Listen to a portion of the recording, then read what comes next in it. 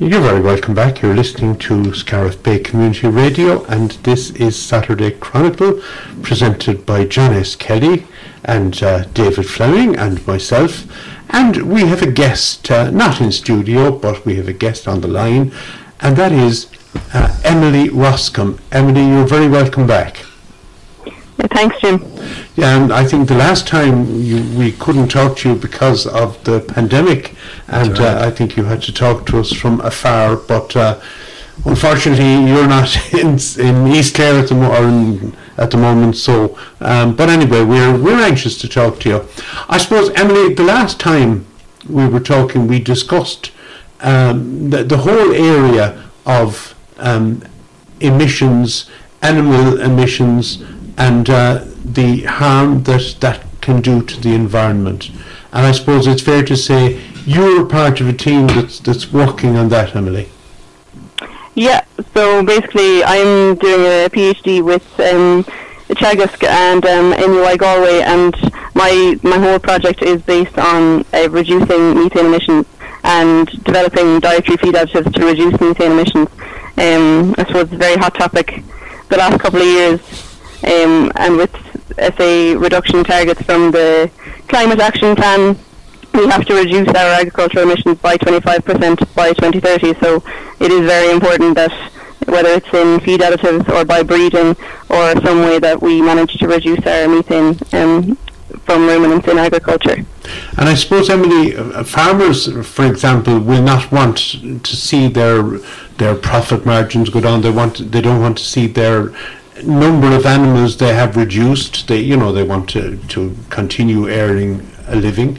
But is the answer going to be partly reducing the number of animals and partly reducing the methane by other methods which maybe you're working on? Yeah, well, I suppose by reducing the national herd, you're obviously going to reduce the methane, but I don't think no research is really looking at that, and everyone is trying their best to find alternative options to reducing the national herd, and I don't think it is, well, it's not being looked at yet anyways. Like, there's still a lot of promise in the research that's ongoing, and like every project that's being conducted, like to date, there's always an aspect on greenhouse gas emissions and methane. Yeah. So, no, we are confident that we will get to the targets by reducing methane and not by reducing the feed which cows take in has a big bearing on the emission from that cow. Is that a fact? Yeah, so absolutely. So I suppose, leaving research aside, like even at farm level, farmers can reduce their methane emissions by just feeding, say, better quality feedstuff, by having, say, good grass management, not by going into, say, very high covers of very strong fibrous grass. So things that are more digestible. So, say, lower grass covers and good grassland management, and also producing good quality silage, having, say, like high DMD silage that's be more digestible when the animals are inside eating that silage. So, like, everything an animal eats would impact on the methane that they're producing. And would farmers actually be generally alert to that reality, or is it new to them? I think it depends. Some farmers are, like, we had an open day here in Teagasc Grange in early July there, and like there was loads of interest. Like, farmers were really interested in what they could do to help, and what they could do at farm level, and what's coming up, like, in research that might be brought forward to farm level. So, like, and I really do keep in touch with the up-to-date research, and then, like, there's kind of a range of farmers out there. Okay. Emily, during the big debate about reaching the target or deciding on the target of 25%, one of the arguments that was presented was that our research is not yet there, that we're a few years off. You know, when you're in the middle of your research, your PhD, and actually translating that research into action. Would you subscribe to that notion that we're quite a few years off, and that we're unlikely, therefore, to meet the target, which is what the farmers' organisations were arguing at the time? Yeah, like, I suppose we're a good 7.5 years away from 2030, and we are still a few years off of research. But we have come an awful long way, say, in the last 2 years. The acceleration in research in methane and emissions, has just come on leaps and bounds versus, say, the previous 10 years where it's been coming in dribs and drabs. So, the tempo has really been upped. Across the globe, a lot of the research into feed additives has been feeding dietary feed additives throughout the day, so in a TMR or a total mixed ration, say, where the silage, the concentrates and the feed additives are all mixed together, and the animal, so in America that works great, or in feedlot systems where it's all mixed together, the animals are always indoors anyways, the animal eats it all day and it reduces their methane all day. There are products available that you can just feed that every day to your animal and their methane will be reduced by 30%. But that's not possible in Ireland because we have, say, we're out grazing, say, a good part of the year, so you're not going to have your animals indoor eating silage just to reduce their methane emissions. So your particular research is focused on the Irish situation. How do you see it? How do you see it working? Yeah. In an ideal world, you prove whatever you're trying to prove, and it is adopted, let's say, as part of a package of measures. How do you see it working in the long term?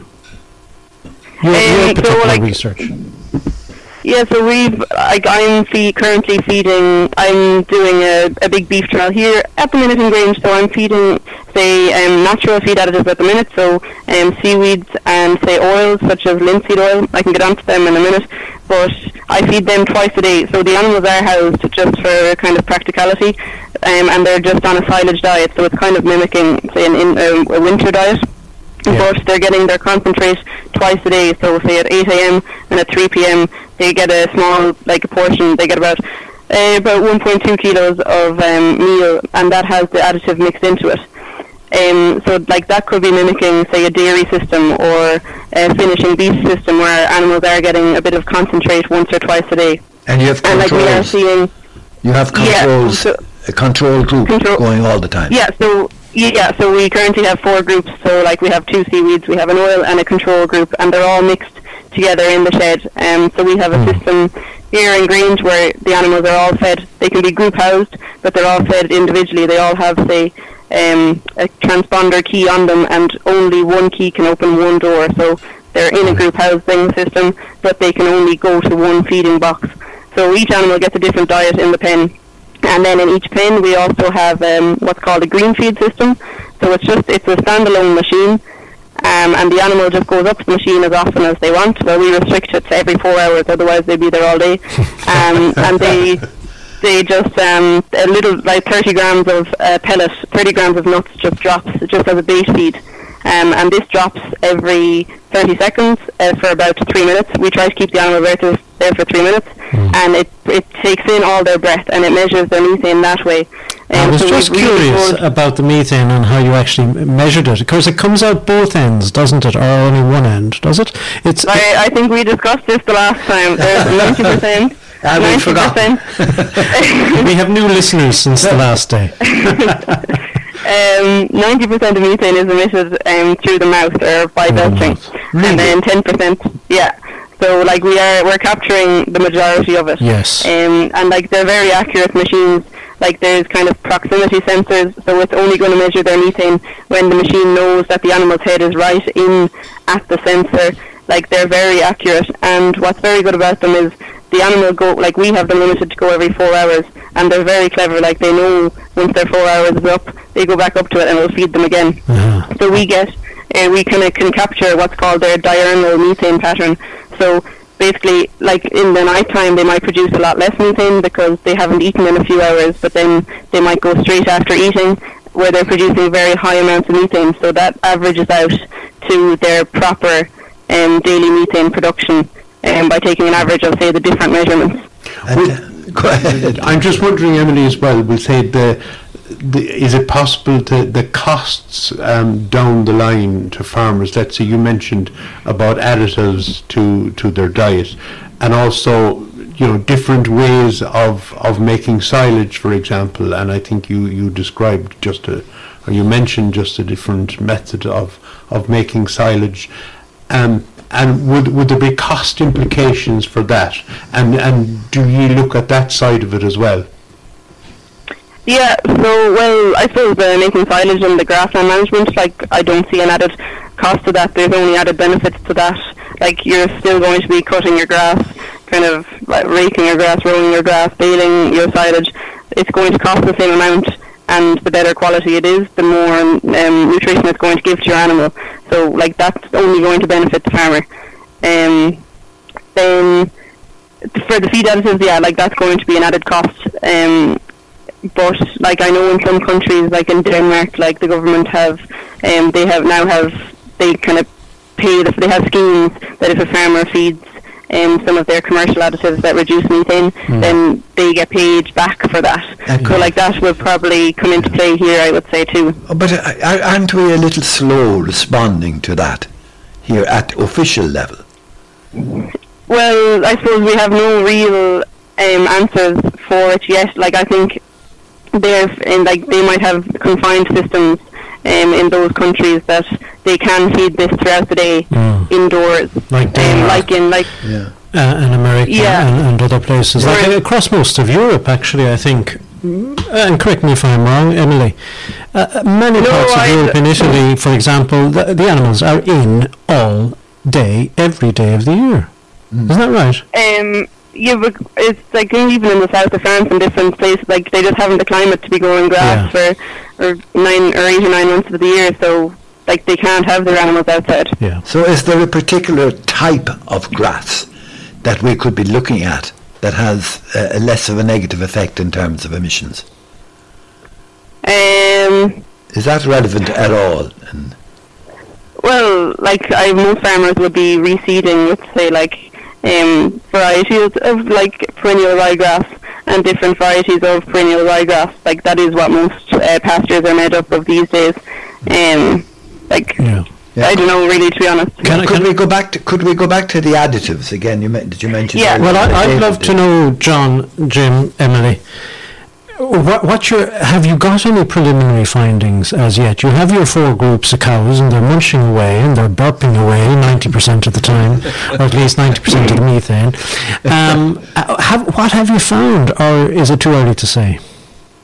So our first feeding, so we feed the animals for, my feeding periods are 70 days, so I finished my trial there early last week. So like it's not all analysed yet, but we are seeing good reductions of, say, the oils. So the linseed oil. So yeah, such as linseed oil, soya oil, rapeseed oil are very high in polyunsaturated fatty acids. So if you feed an animal polyunsaturated fatty acids, it uses up hydrogen. Yeah. When they eat it, it uses up hydrogen in the rumen. So methane is made up of carbon and hydrogen. So if you're using up the hydrogen for something else, then they can't produce as much methane. I don't know if that makes sense or not. It does, so, that makes sense. That's working quite well. Now, when you say a good bit, Emily, do you think that will ultimately contribute to meeting our targets? Is it enough? Of course, your research is just one element of the thing. There are probably multiple factors in the entire solution, but do you think yourself that it will play an important or significant part of meeting that the methane reduction? Well, yeah, I definitely do. Anyways, and especially the fact that we're only feeding this additive twice a day, like that's a very significant finding in itself, that we can reduce the methane. Like there is a product commercially available in for dairy and beef in South America and a good few other countries. In Ireland, it's currently commercially available for dairy, and it will be commercially available for beef, I'd say, by the end of the year.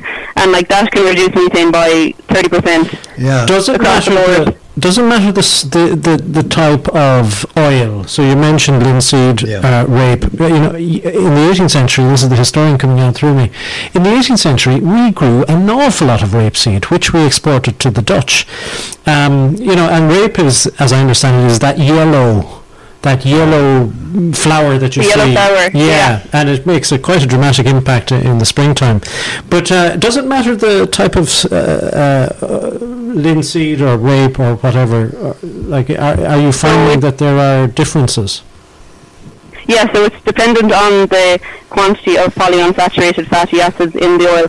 So I suppose soy oil probably has the highest, right. And then linseed, then rapeseed, but they are still all high enough to give a good reduction in methane. I mean, farmers might like to start growing these. This could be a kind of a circular economy where farmers grow these, it goes to produce these additives, which are then fed to cattle.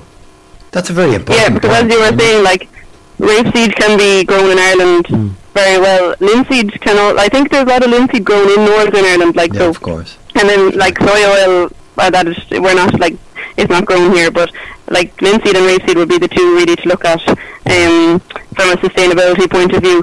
You have to be careful when feeding oils. We're feeding at about 4% of the animal's dry matter intake, so they might be getting about 200 grams of oil a day or something just mixed into their ration. If you feed what's coming at me is increased costs for farmers. We kind of referred to this earlier. Commercial. If something is commercial, it means the farmer is going to have to pay for it, and that means it's not an incentive. Okay. We have to have policies which incentivize farmers to engage in so many of the things you're talking about. That's where the government policy is going to have to come into play, but I suppose they need their answers from research first before they can... Okay. The second question I have, because while I have you, I better get it in because the mouths are open here in front of me. Okay. I'm wondering, do different breeds of cows produce different levels of emission? Well, it's all to do with the amount they eat. So typically a dairy cow eats more than a beef cow, so dairy cows would produce more methane than a beef animal. But then breed-wise, there actually hasn't been that much research done into different, say, a Limousin versus a Charolais versus an Angus. That's your postdoctoral study. I hear it already. It's a postdoc there. What do you think of that, coming from David? So anyway, is there such a thing as good silage and bad silage in the context of the emissions, subsequent emissions? Yeah. You're saying yes to that? Yeah. A poor quality silage that any farmer will be able to see. Some farmers do get their silage analysed, silage that might be, say, 70% dry matter digestibility. You get that analysis back from the lab. Would be very digestible and would produce less methane than, say, a lower digestibility silage. Yeah. Okay. I'm just wondering, Emily, and the research that's going on. Presumably, the similar research is going on in other countries, and I'm just wondering, is there data being shared between, let's say, other EU countries, or is Ireland a specific case in point because of our location and climate, etc.? No, a lot of our projects are in collaboration with different universities and research centres in Germany, France, Spain, Canada, New Zealand. We are all the researchers are working together. It's not just a problem for Ireland; it's a global issue. And it is a very small industry when it comes down to that. Researchers from all over the world nearly. So everyone is working towards the same goal. Yeah, but you mentioned a while ago, for example, that in this country cattle are out grazing for a good bit of the time more than maybe other countries because we can grow grass for longer periods in the year. So I presume there's a kind of an Irish, element to it as well, which mightn't be replicated in other countries. Yeah, so New Zealand would kind of be in the same boat as that as well. They'd have a very similar system than we would. So there's a lot of research in New Zealand going into, say, slow release technologies. So basically you have your feed additive that works and that reduces methane, and you put it into a bolus. So like you might bolus your animal with minerals or something, so that you put this into the animal, into their stomach, and it just releases over a period of months, so that they're never deficient in any mineral. But what they're trying to do in New Zealand is trying to put this additive into a bolus, give it to the animal, and that the animal can go out to grass for a couple of months, and you don't need to give them any concentrates or any additives, or you don't have to mind about that for a couple of months. And we're working towards that as well. We're working with a company in Galway. So I suppose there's a bit of a debate between natural feed additives and synthetic feed additives. Most people would prefer to feed natural additives, like I suppose fats or oils and seaweeds, but the synthetic additives they're much easier to control. Like there's so much variability in seaweeds. Like if they're grown at different times of year in different environments, they might have different nutrients in them. Whereas the synthetic compounds, like you're always making them the exact same. So we're kind of looking at trying to put synthetic compounds into a bolus as well. Like that is the long-term goal, and like we're doing a lot of lab work with it at the minute, and we're hoping to kind of try it out on animals early next year. Emily, do you see, going back to the silage, myself and John have a fascination about silage. Jim isn't so concerned about it. Silage isn't my forte. I've seen too much of it. There's two questions here. When I was a young fella growing up on a farm, I don't think it's done much anymore. There were these enormous blue barrels of molasses. And this would be put onto the grass to sweeten the silage ultimately, and maybe to preserve it, I don't know. They stopped doing that a long time ago. If something was developed which you could add to the silage, such as your additives, you're talking about nuts, I suppose, and things like that, but could you add something to the silage, some of the things that you're developing? That's the first question. The second question is kind of a bit more fundamental. If your and other people's research proves the point that it's through the feed and through keeping the animals inside, could that be the future? That, because I know some farmers in Ireland keep their animals inside, they cut silage regularly during the week, and they feed the animals inside. Really? Yeah, it's rare, but I think that's happening anyway. I think I saw it somewhere. Zero grazing. Some farmers zero grazing, that's right, that's what it's called. Zero grazing. Zero grazing. Could that be a potential future in Ireland? I'm just trying to imagine what the future might be. If your additives solution is one of the more viable solutions, could that happen, or is it more of what we're doing at the moment? So going to your additives for silage, there are silage inoculants out there, and there are some on the market and there are some in research. So like putting, say, kind of things like lactic acid bacteria on silage before the pit is covered or before it's wrapped, and that kind of nearly begins to break it down so that it's more easily digested in the animal. And reduces methane. So like that, there is research going into that. Right. I haven't done any work on it. Yeah. But there is definitely research going into that. Like that's not going to reduce our national emissions by a whole lot, but it will improve the quality of silage, because a lot of silage in Ireland isn't great quality. But the future, no, I can't see things being moved to an indoor system. Like what gives Irish agriculture its edge from a global perspective is our green grass-based image. Yeah. That's what we're known for. Like even in supermarkets, in all other countries, it's like even Origin Green. Like that's what we're known for: animals outside grazing grass, like most of the year. So that definitely won't be promoted. I'm thinking, listening to you, that costs are rising for the farmer.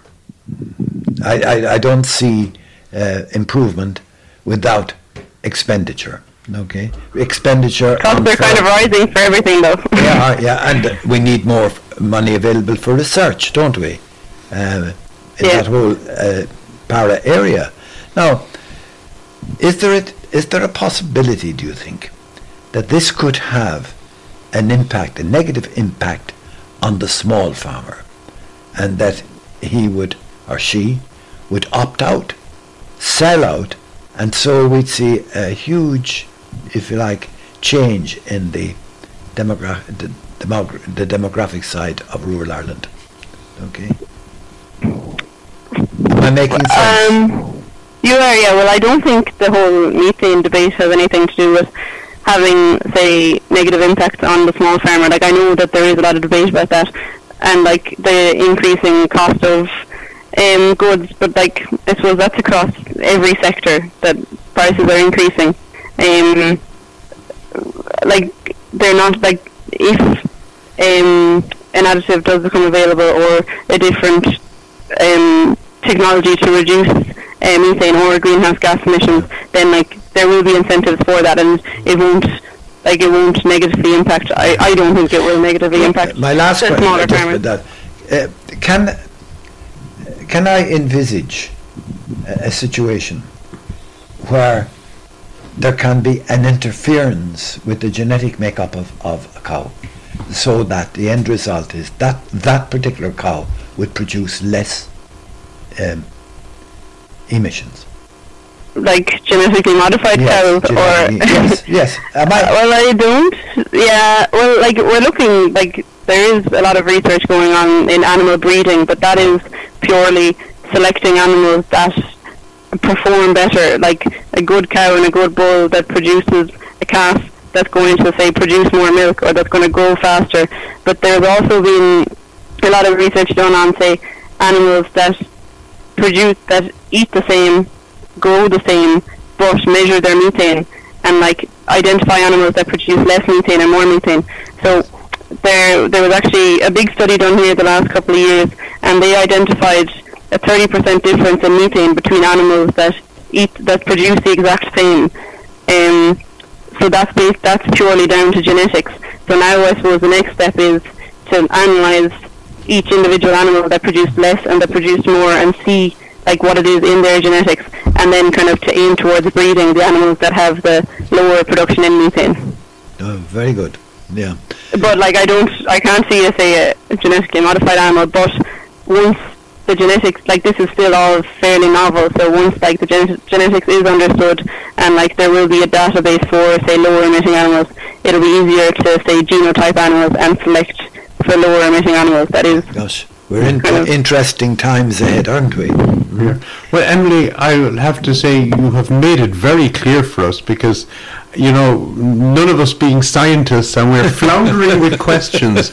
We kind of want to ask questions, but we're not quite sure, the right questions to ask sometimes, and we're wondering, I suppose, what our listeners might ask if they had the chance to. What do you think they would ask if they were at the window outside? Well, I think cost would come into it, definitely, and we have explored that and the different thing. Listen, Emily, all we can say is, first of all, thank you for coming on again and giving us an update as to the work that's going on and what you're doing. And it's been illuminating as far as we're concerned. I mean, I think we have a much better grasp of the kind of the work that's going on and the direction of that work than we had before we started. We would wish you all the best in your PhD studies and in your research, and hopefully, you will, from a personal point of view, you will, progress and develop your career, and we wish you, all the best in that direction. Well, thank you very much. And thank you for having me as well. It's nice to explain the research that's going on, because there is so much work being done. It's nice that people do know what's going on, that they know that we are trying to. Yeah. Would you say you're from Scariff, you went to the college here, you went on to UCG, was it NUIG? UCD, and UCD. I'm doing the PhD with NUIG, but I did my undergrad in UCD. Yeah. Would you encourage students to enter into that world you're now working in? Absolutely. Like, I suppose after leaving cert, I took a year out because I just didn't want to go to Dublin, really. And I worked for the year, and not one person thought it was a good idea, and everyone said you won't go back to college or you're not going to want to do that anymore. But I knew myself what I was going to do and what I wanted to do, so I took the year out. I worked for the year, and that's next September I went up to Dublin, and I never looked back. That's what I wanted to do. And then even with regards to the PhD, I wasn't sure what I wanted to do after college, and we kind of spent our last 5 weeks of college at home in lockdown, and there were very few jobs out there, and I was always interested in research, so I applied for the PhD and I got it, and I'm very, very happy in it, and the time is flying. Emily, you're at the cutting edge. I have to say it's one of the most topical things in being discussed around tables, around cabinet tables and everything. So I join Jim and John in wishing you every success, and success for your research as well. A lot is depending on it. No pressure. Yeah, no, the results can't come fast enough anyways. Emily, many thanks for joining us today on Saturday Chronicle on Scariff Bay Community Radio.